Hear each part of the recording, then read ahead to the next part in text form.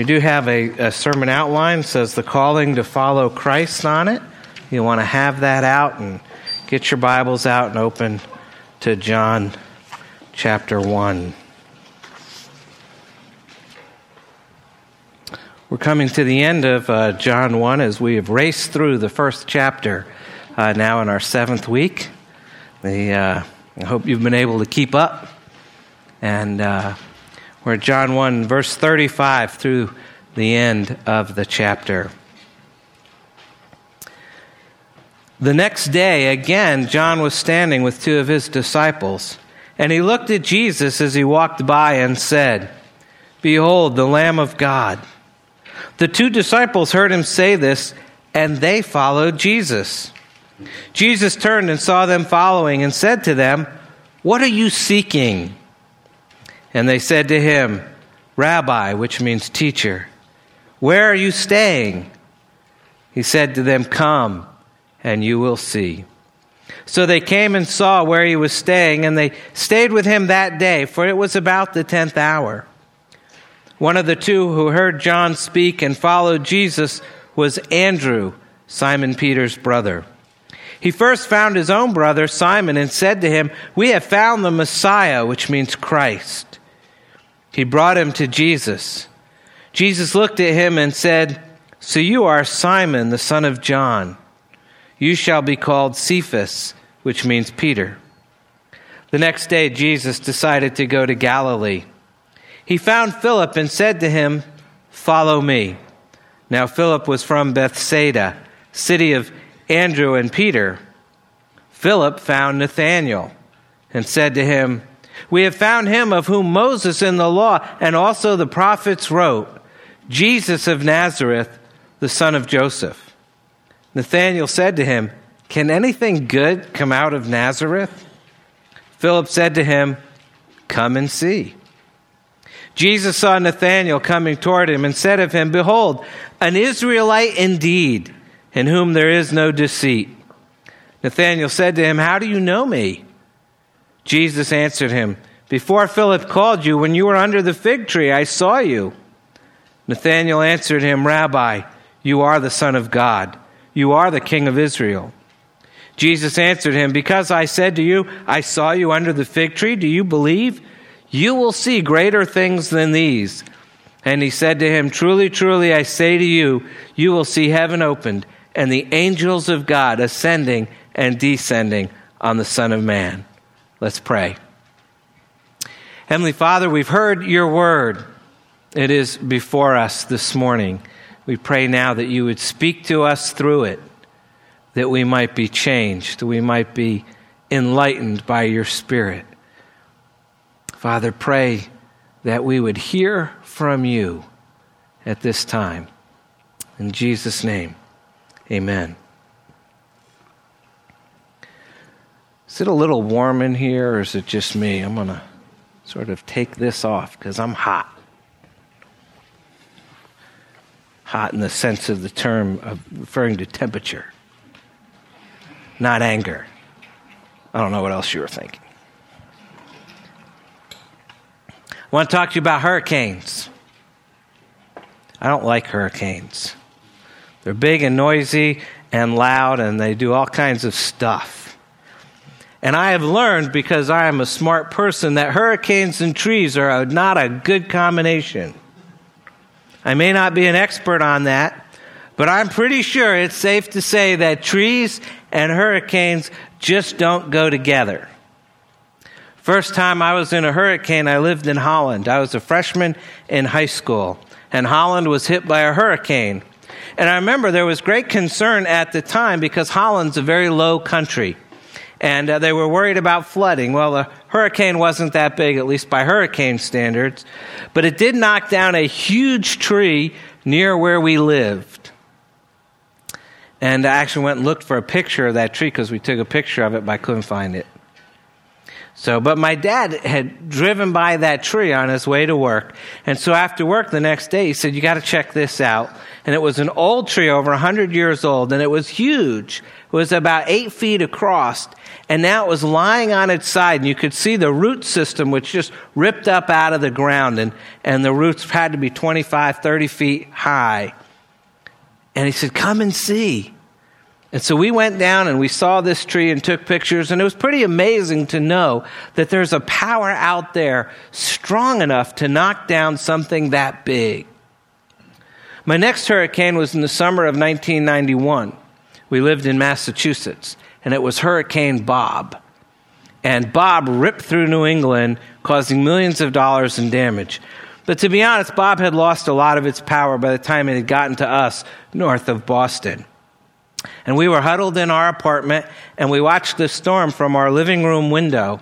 And it brought terrifying wind and great sheets of rain. And when Hurricane Bob finally passed by, I stepped outside and noticed that a huge tree next to the playground had been blown down by the high winds.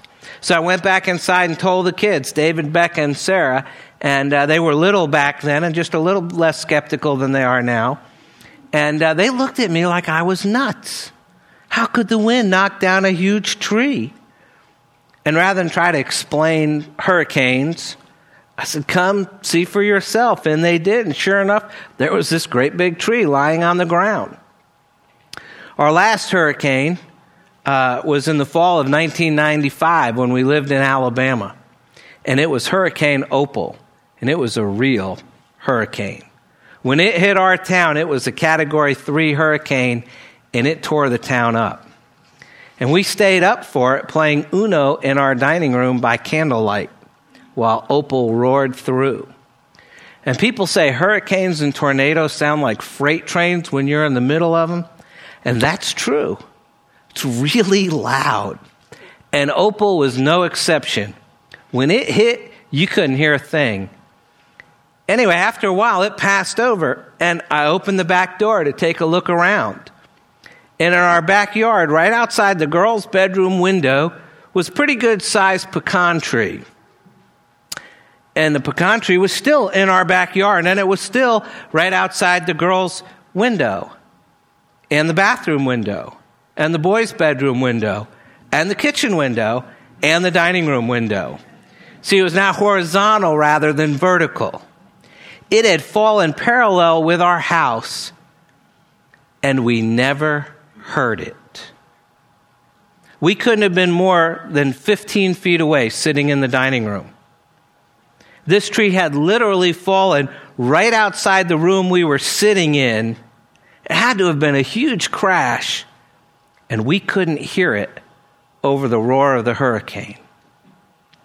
So there I am, standing in the back door saying, "Hon, I think you better come see this. We have a surprise back here." And so she came and she saw it, and the kids came and they saw, and we had all 5 by then. And they asked those half questions that you tend to ask when what you're seeing is hard to understand. How could? When did? What was? And just sort of stop because you're not sure how to word it. So what does all this about hurricanes and trees have to do with today's passage? Well, quite a bit, actually. Because a hurricane has just roared through town. This was Hurricane John. And John the Baptist is, once again, pointing to Jesus. And as we read this passage, we read the same type of questions being raised. How could? Are you sure? Can it be? Is it true? And we see the same answer being given. First by Christ and then by one of the disciples. Come and you will see. Come and see for yourself. Come check this out. Come look. So let's see where that takes us. We've come now to the part of the Gospel of John where we're launched into the momentous first week of Jesus' ministry. And there's 7 days involved, beginning when John the Baptist met with the delegation that came from Jerusalem and ending with the day Jesus attending the wedding in Cana of Galilee. And this morning we're looking at the third day when Jesus calls the first disciples. And once again, it's actually, we're looking at several days in here, but it's going to start with the third day. And it starts with Hurricane John. We'll see that here that John points. John points, that's the first blank in your outline. It says, the next day John was standing with two of his disciples, and he looked at Jesus as he walked by and said, "Behold, the Lamb of God." The two disciples heard him say this, and they followed Jesus. Jesus turned and saw them following and said to them, "What are you seeking?" And they said to him, "Rabbi," which means teacher, "where are you staying?" Apparently, pointing people to Christ was the mission of John the Baptist. However, it's somewhat remarkable to note that the first two men to follow John's advice were two of his own disciples. And I think that speaks to the greatness of John the Baptist. I mean, it's not easy to gather followers for a good cause. But once they've been gathered, it must be a lot harder to tell them, "I've taken you as far as I can go. It's time to leave me and follow a greater cause. Follow him." I'm sure it's always a difficult thing to direct your people to follow someone else. But this is what John did, and it was a great thing. In a very similar way, this is our calling as well. We need to point people to Christ, to prepare the way for them, and then to present them to Christ so he can begin a great work in their life. I think we have a lot to learn from John the Baptist. And as we continue on here, we read about two questions. The first is asked by Jesus in verse 38. He asks these two men who've just left John, "What are you seeking?" The NIV and the New Living translate that, "What do you want?" And as is the custom of our Lord, he asks a question that is at the same time both simple and profound. It's a simple question of what do you want, not unlike you'd hear whenever you enter a McDonald's. But it's also a profound question. For Jesus is stopping these two men to find out why they've decided to leave John the Baptist and follow him. What are you seeking? Are you seeking security or a new cause? Do you have any idea who I am and what I'm about? Do you realize the cost of leaving John to follow me? And Jesus is still stopping people today and asking the same type of questions. Christ confronts those who claim to follow him and makes you face why you're following him. Are you following Christ because that's what's expected of you? Are you following Christ because it seems better than the last thing you left? Are you following Christ because you think you'll be accepted by other people?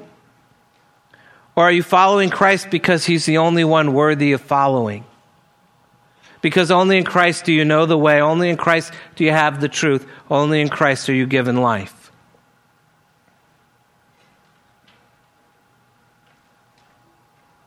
And then there's the second question.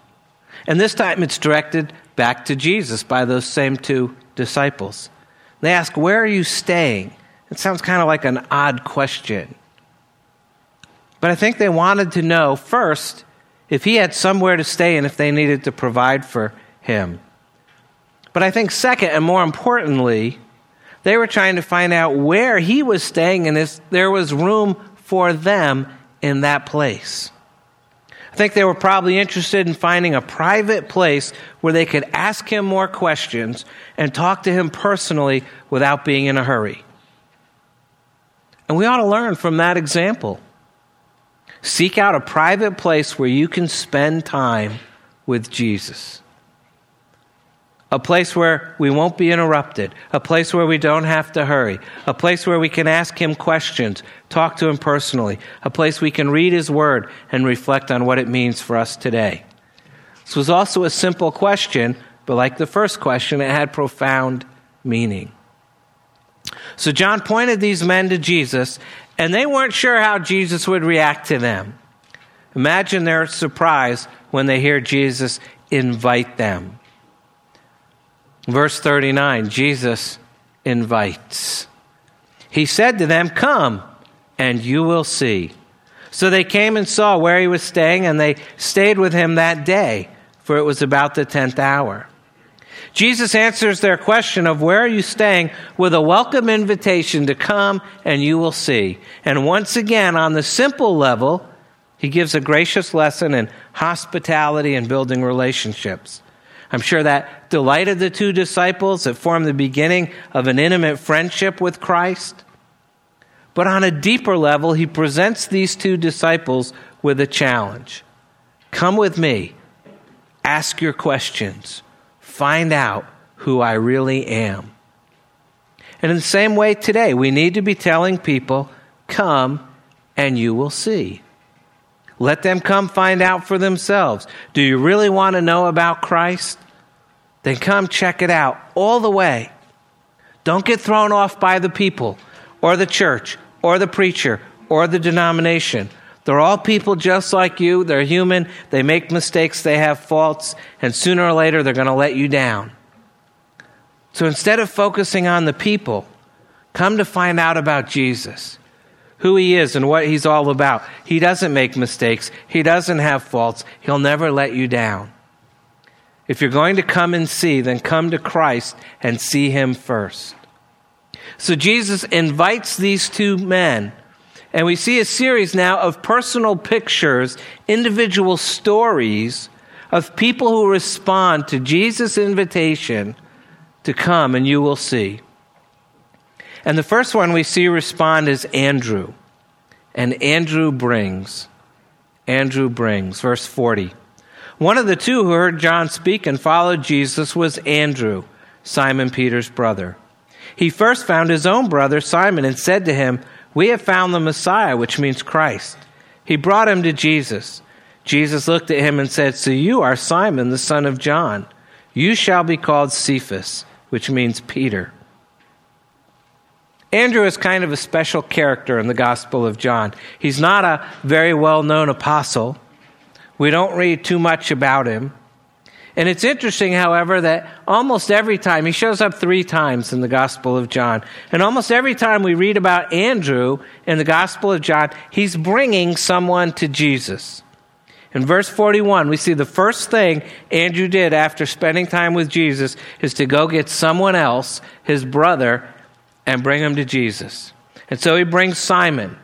In chapter 6, we'll see he brings a young boy to Jesus who happens to have 5 loaves and 2 fish, which, of course, Jesus uses to feed 5,000 people. Chapter 12, he brings a group of Greeks to Jesus so they might have the opportunity to hear him. But we don't know, we're not told if Andrew was any good at understanding all the things that Jesus said or Jesus did. He may not have been very good at answering questions or understanding doctrine. But we do know he was good at bringing people. There's a marvelous consistency about Andrew. Every time we meet him in the gospel, he's bringing someone to the Lord. And that's a noteworthy characteristic. It's important to note that Andrew first went to his brother. He started at home. And I think most of us know it's far easier to talk to people we don't know about Jesus than to talk to the people we do know. For some strange reason, mostly fear on our part, the better we know the person, the harder it is to talk to them about spiritual things. And the hardest is family. Sons and daughters, brothers and sisters, mothers and fathers, with husbands and wives being the hardest of all. Unlike, the guy next door, your children, your siblings, your parents, your spouse, they know you. They know whether the thing you're professing has affected you personally. They know whether you take your turn washing the dishes or not, or whether you try to wiggle out of responsibility. They know whether or not you put thought into caring for the other members of your family. They know whether you're touchy and anxious above all to defend your own interests. In short, they know whether the faith that you profess is real or not. They can see, because of that closeness if your faith is real or if you're just talking. And they can figure out far easier than most whether Christ occupies the highest point in your life or whether you do. Surveys of churches in America tell us that over 85% of all Christians in America come to the Lord because of the influence of somebody who was close to them. A good friend, a roommate, a coworker, a neighbor, a family member. Andrew is just the first in a long line of people who've learned that the most effective witness is the hardest witness, with people you already know. And so the first person we see respond to Jesus is Andrew. And he brings Peter. The next person we see who responds to Jesus' invitation to come, and you will see, is Philip. And Philip follows. Philip follows. We read about Philip, next person, it says, verse 43, the next day Jesus decided to go to Galilee.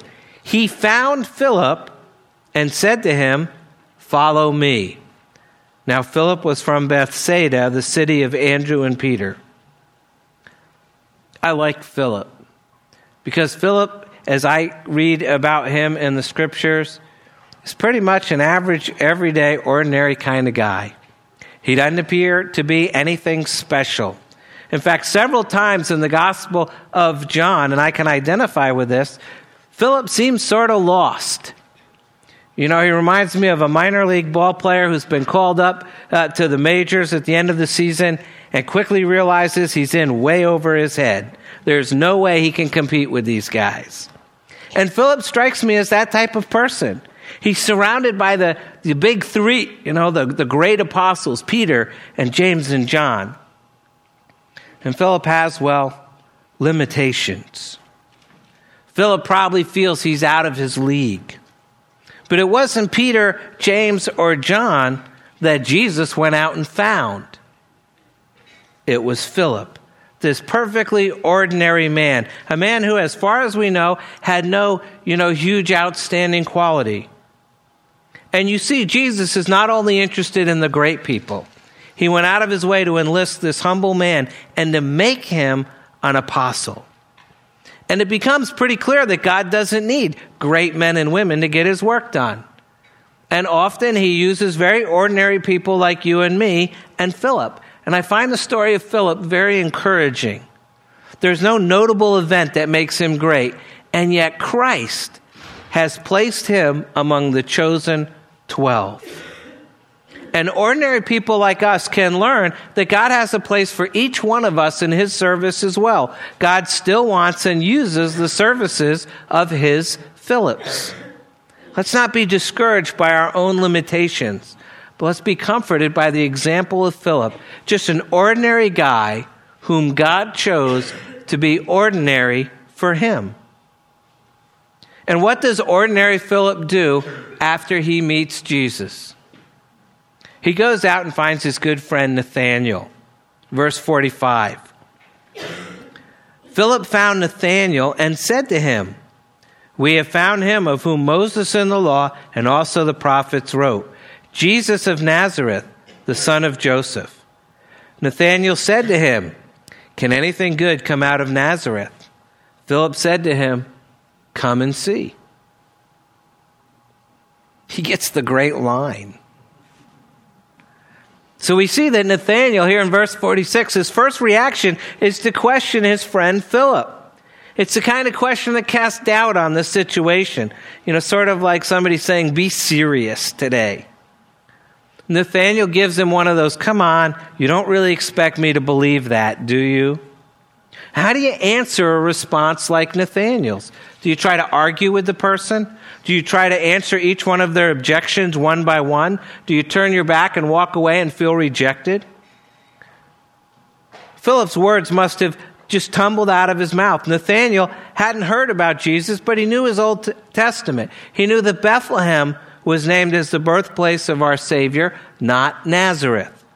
Besides, Nazareth is just 4 miles from Cana, which is Nathanael's hometown.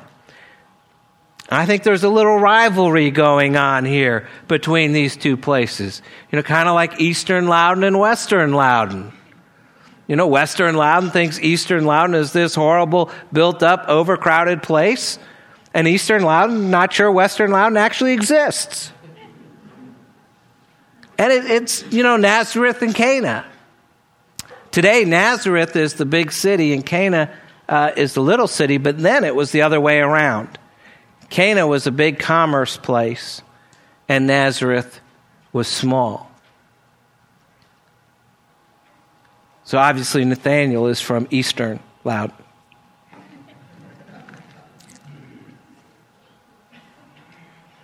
And Nathanael challenges Philip. Can anything good come out of Nazareth? And I'd love to hear Mary answer that question. Yeah, my son. But Nathanael gives him the best answer. He says, come and see. Come and see. And we need to make that response when we are tempted to argue with people about Jesus. I think it's wise to follow Philip, ignore the cynical response that is some of our natural tendency, and just say, come and see. We don't always have all the answers. We don't always know all the solutions. But we're all capable of telling people, hey, I don't know, but I want you to come and see for yourself. And you'll be able to understand and able to make your own decisions. And there's another lesson for us there. We ought not to let people's stereotypes about Christianity cause them to miss Christ. Christianity is an open book. It's available to all. There are no secrets. Invite them to come and see for themselves who Jesus Christ really is. The third person we see who responds to Jesus' invitation to come and you will see is this man Nathanael. And Nathanael, true to his nature, questions. Nathanael questions, verse 47. And this encounter between Jesus and Nathanael reveals the spiritual realities that are at work here. It says, starting at verse 47, Jesus saw Nathanael coming toward him and said of him, behold, an Israelite indeed, in whom there is no deceit. Nathanael said to him, how do you know me? Jesus answered him, before Philip called you, when you were under the fig tree, I saw you. And Nathanael answered him, Rabbi, you are the Son of God. You are the King of Israel. Now, Jesus emphasizes that Nathanael is a transparent, honest man. And as we saw in his response to Philip, he said what he thought. And I think that characteristic was confirmed by his reaction to Jesus' words. He said, how do you know me? Now, if Jesus had said to me, behold, the believer in whom there is no deceit, I would say, who, me? No, not me. You've got that wrong. But see, then I would think about it and rationalize and say, well, you are the Son of God, and if you say so, then maybe, and play that game. But see, Nathanael just owns up to it. He was, in fact, a deceitless man. And we all know people like Nathanael. Straightforward, well-meaning people who don't hesitate to tell you exactly what they think. And sometimes it's hard to take. Sometimes it's not. They usually don't know because they've already moved on to the next topic. And I think Nathanael was one of those types. Honest and to the point, Nathanael didn't beat around the bush. But he's a man in whom there's nothing false. And he's honest enough to check out Philip's claims for himself, and thus he met Christ and became a believer. And here's where it gets very interesting. Notice that our Lord said Nathanael was an Israelite in whom there was no deceit. He says he was an Israelite indeed. He put deliberate emphasis on that word. Because of Jacob, the Old Testament patriarch who was renamed Israel. And Jacob was full of deceit. He was a scoundrel who loved God. And God worked in his life until finally, after wrestling with God, Jacob was renamed Israel. And Jesus is saying that Nathanael was an ideal Israel because deceit had gone out of his life. In fact, one translation has that verse, behold, an Israelite in whom there is no Jacob. Now, Nathanael's evidently an Old Testament believer like Simeon and Anna who's looking for God. And the Lord knew Nathanael's character before he met him and said he was a deceitless man. Well, how could Jesus know that? Was he just good at reading people? I think that must have flashed through Nathanael's mind. And with his mind whirling, our Lord astonishes him in verse 48. Before Philip called you, when you were under the fig tree, I saw you. Now, Nathanael was not only deceitless, he was able to put two and two together pretty quickly. And he knew that God is omniscient. And he realized that Jesus' statement demonstrated omniscience. This man had to be God. Consider his response, verse 49. Rabbi, you are the Son of God. You are the King of Israel. What an incredible answer. Because he was an Israelite with no deceit, Nathanael was prepared to come to know God. And when he saw Jesus' omniscience, he responded and believed. And he did a complete 180 and confessed that Jesus was the Son of God. Because he experienced the reality of Jesus Christ. And Jesus invited Nathanael to come and you will see. And he got Nathanael. But Jesus doesn't stop there. Knowing that Nathanael is prone to questioning, Jesus preempts him by answering his questions before they're even asked. And we see starting in verse 50, Jesus answers. Jesus answers. It says, Jesus answered him, because I said to you, I saw you under the fig tree. Do you believe? You will see greater things than these. In other words, Nathanael, because you saw I'm omniscient, you believe? You haven't seen anything yet. And now it's obvious there's a change of audience in verse 51. Up until this point, Jesus is addressing Nathanael, and the pronoun you is singular. But in this verse, it changes. It says, in this verse, Jesus answered him, singular, and says, I said to you, plural. You, plural, will see. In other words, within the verse, the focus shifts. There's a word for that when you get those words. I don't know what it's called, but I do that. The focus shifts from Nathanael to the whole group of disciples that he has, about 4 at this point. He's broadening the audience. He's making the words universal in meaning. And he takes the lid off in verse 51. And this is the climactic verse of John chapter 1. I don't think it's the theme verse. I think that was back in verse 14. But this is big. And it's hard to understand, so we just kind of gloss over it and move on because the next story is really cool. He says, and he said to him, truly, truly, I say to you, you will see the heaven opened and the angels of God ascending and descending on the Son of Man. And that statement takes Nathanael back almost 2,000 years to the time of Jacob. Now, understand its meaning. We have to know its context. Genesis 28, which just so happened to be our responsive reading this morning. If you remember Genesis 28, Jacob had just stolen the birthright. Remember I said he was a deceitful guy. He'd stolen the birthright from his brother Esau. And he's a scoundrel, a rascal, a liar, a cheat. He's full of deceit. But he also loves spiritual things. Far more like us than any of us would care to admit. And because of his fear of Esau's wrath, Jacob, the conniver, is fleeing for his life. And making such a sudden departure meant he wasn't well prepared for traveling. And yet the distance he travels that day is about 43 miles across the wilderness. And at the end of the day, worn out and tired, he comes to a valley that's just strewn with rocks. We pick up the story in Genesis 28, verse 11. And he came to a certain place and stayed there that night because the sun had set. Taking one of the stones of the place, he put it under his head and lay down in that place to sleep. You're really tired when you can sleep on a stone. And Jacob's in terrible shape. He felt wretched and alone, as if he didn't have a friend in the world. And even in his tremendous loneliness, fleeing out in the wilderness, God loved him, deceitful though he was. So God comes and comforts him with a vision, verse 12, Genesis 28:12. And he dreamed, and behold, there was a ladder set up on the earth, and the top of it reached to heaven. And behold, the angels of God were ascending and descending on it. Under that ominous Syrian sky, God gave him a vision of encouragement.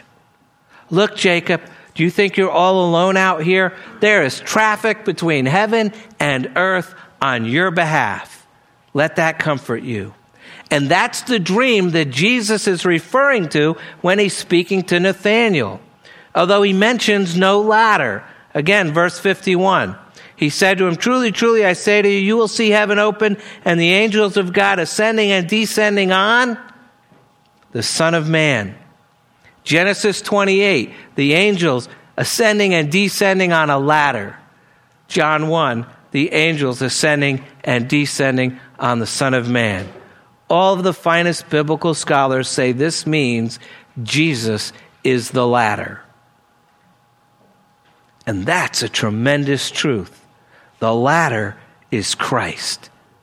Nathanael, you haven't seen anything yet. As you enter into a relationship with me, as your spiritual vision is broadened, you're going to see swarming angels and hear the rustle of their wings as they move on that ladder between heaven and earth for you.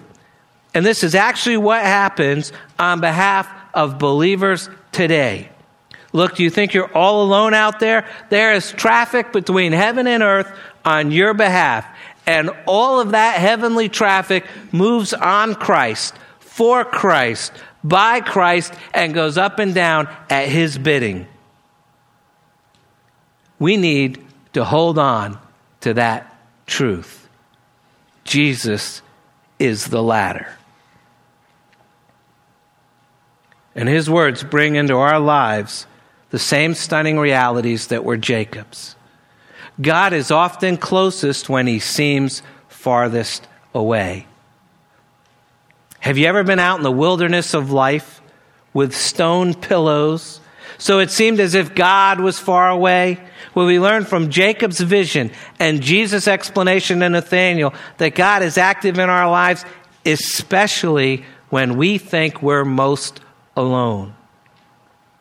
Christ's words make relevant to us both the tragedy and the ecstasy of Jacob's life.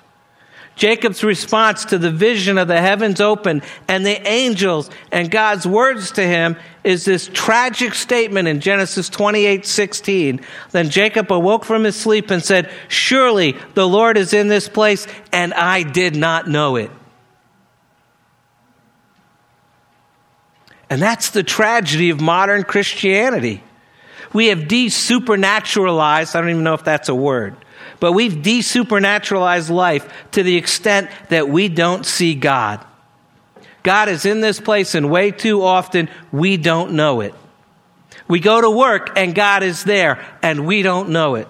And we go to school and God is there and we don't know it. And we go out into the neighborhood and God is there and we don't know it. And we have personal relationships and God is there and we don't know it. All the time God is there and we don't know it. And don't think for a minute that mentality, that spiritual dullness excludes church. I mean, we sing the songs together and we pray together and we worship together, but far too many of us don't really know he's here.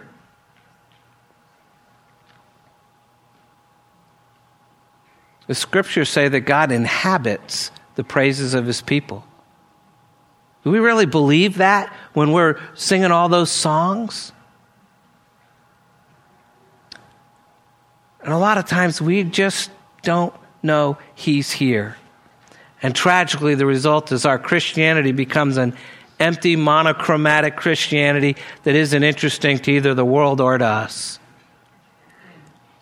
But on the other hand, I love this about the scriptures, because there's always the next verse. And we get the ecstasy of Jacob's life. Genesis 28, verse 17.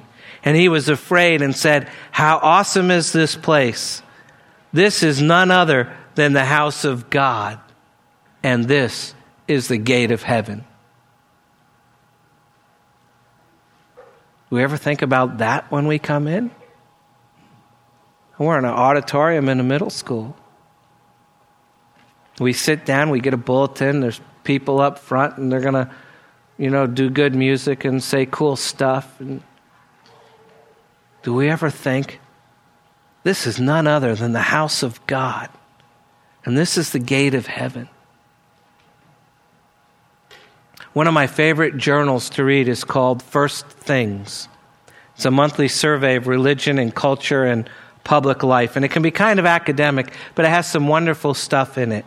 And it makes me think about things from a biblical and theological perspective. And this week I read an article in a real old copy of First Things by a woman named Frederica Matthews Green. And she's an evangelical member of the Orthodox Church. That's probably the best way to describe that. She's also a syndicated columnist and a commentator for National Public Radio, and a frequent contributor to Christianity Today and their whole stable of magazines, because they got about 20 of them now. But she was writing in this article about, and actually she was reminiscing about her becoming a Christian. And she writes, and this article is 8 years old, but she writes in it, almost 24 years ago, now 32 years ago, I became a preacher because my math skills were real low. She says, almost 24 years ago, I walked into a church in Dublin, a Hindu, and walked out a Christian. I had an unexpected confrontation with the presence of one I discovered to be my Lord and was set reeling. I knew I needed operating instructions quickly, and particularly wanted to find out who this Jesus was. So I hunted up a Bible, a pocket-sized King James with print several microns high, and plunged into the Gospel of Matthew. And I disliked it from the start. Jesus was often abrupt and hard-edged. I disagreed with some of the things he said. I was offended. But something happened in my heart. The confrontation in the church knocked a hole in my ego. I knew at last I didn't make the world. I didn't know everything. And it was time for me to sit down, shut up, and listen. I kept working my way through the Gospels, and they began working their way through me. There are still parts of the Bible I don't like, but I like the parts I don't like because I know that's where I need to listen harder. Jesus said, "Come and you will see." And the men he said that to came, and they went with him, and they did see. They saw Jesus share the Heavenly Father's love with tens of thousands of sinners. They saw Jesus calm storms, walk on water, and turn water into wine. They heard Jesus put down those who were overly proud and lift up those who were crushed down by guilt. And they saw Jesus raise those who were dead, both in body and soul. And they also saw Jesus arrested, and they saw him condemned, and they knew he died on the cross. But they saw an empty tomb, and they saw Jesus' burial clothes left in the grave. And they saw a living Jesus, and they had the opportunity to listen to him and eat with him, and if they had chosen to touch him. And they saw Jesus ascend into heaven, and they saw the coming of the Holy Spirit on the day of Pentecost. And that day the church was born, and they talked about the things they had seen. They shared how Jesus had the ability to forgive sins, and they shared how Jesus cared when no one else was concerned, and how Jesus would listen even when everybody else had tuned you out, and how Jesus would be with you when family and friends forgot you. And they shared what Jesus did for us that we couldn't do for ourselves. What do you seek? What do you want? Do you want a long life? Jesus gives you eternity. Do you want to be rich? He's going to take you to a place where money is meaningless. Do you want to be surrounded by people who care for you? Heaven is filled with such souls. You want freedom? Jesus died to grant you freedom from sin, death, and Satan. All the things we want, all the things that are deep within us, Jesus knows about and supplies. What do you want? Jesus should be at the top of the list. Come and see. Meet him. If you don't know Jesus Christ, there's a promise to you if you'll respond to him. You'll begin to see the unseen. Even things that may have always been there, but you didn't have the spiritual eyes or understanding to notice them before. The heavens will be open, and the angels of God will be ascending and descending upon our Lord Jesus Christ on your behalf. Jesus, our ladder, has his feet planted on the earth in his humanity and his hands in heaven. And the promise is you can know that reality. And do you know how you get it? The same way Nathanael did. Rabbi, you are the Son of God. You are the King of Israel.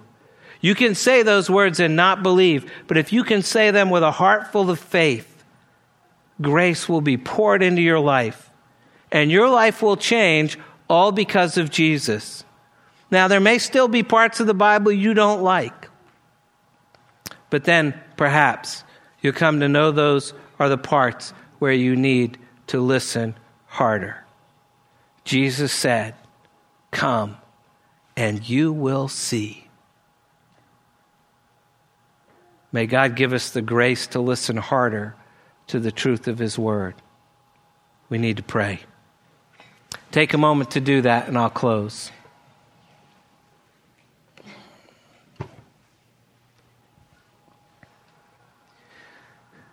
Heavenly Father, we hear Jesus telling us to come and see. We hear one of the apostles telling us, come and see. And we raise our questions and our objections, but what about this and what about that? And somehow, getting lost in all that stuff, we don't get to see Jesus. Father, give us the desire to follow, to come behind Jesus and to see what he has for us to see, to accept that our life will be different. It may be easier, it may be harder, but it won't be the same. Father, I pray that we would respond to Jesus' invitation to come and see. That as we go through the Gospel of John, we would see Jesus. That you would give us that desire. And I know we're not going to do that on our own. We're going to walk out of here and there's a million things going on and work this week and school this week and all the other stuff of our life. And Lord, we need your Spirit to work in us, to enable us to respond to Jesus, to his invitation to come and see.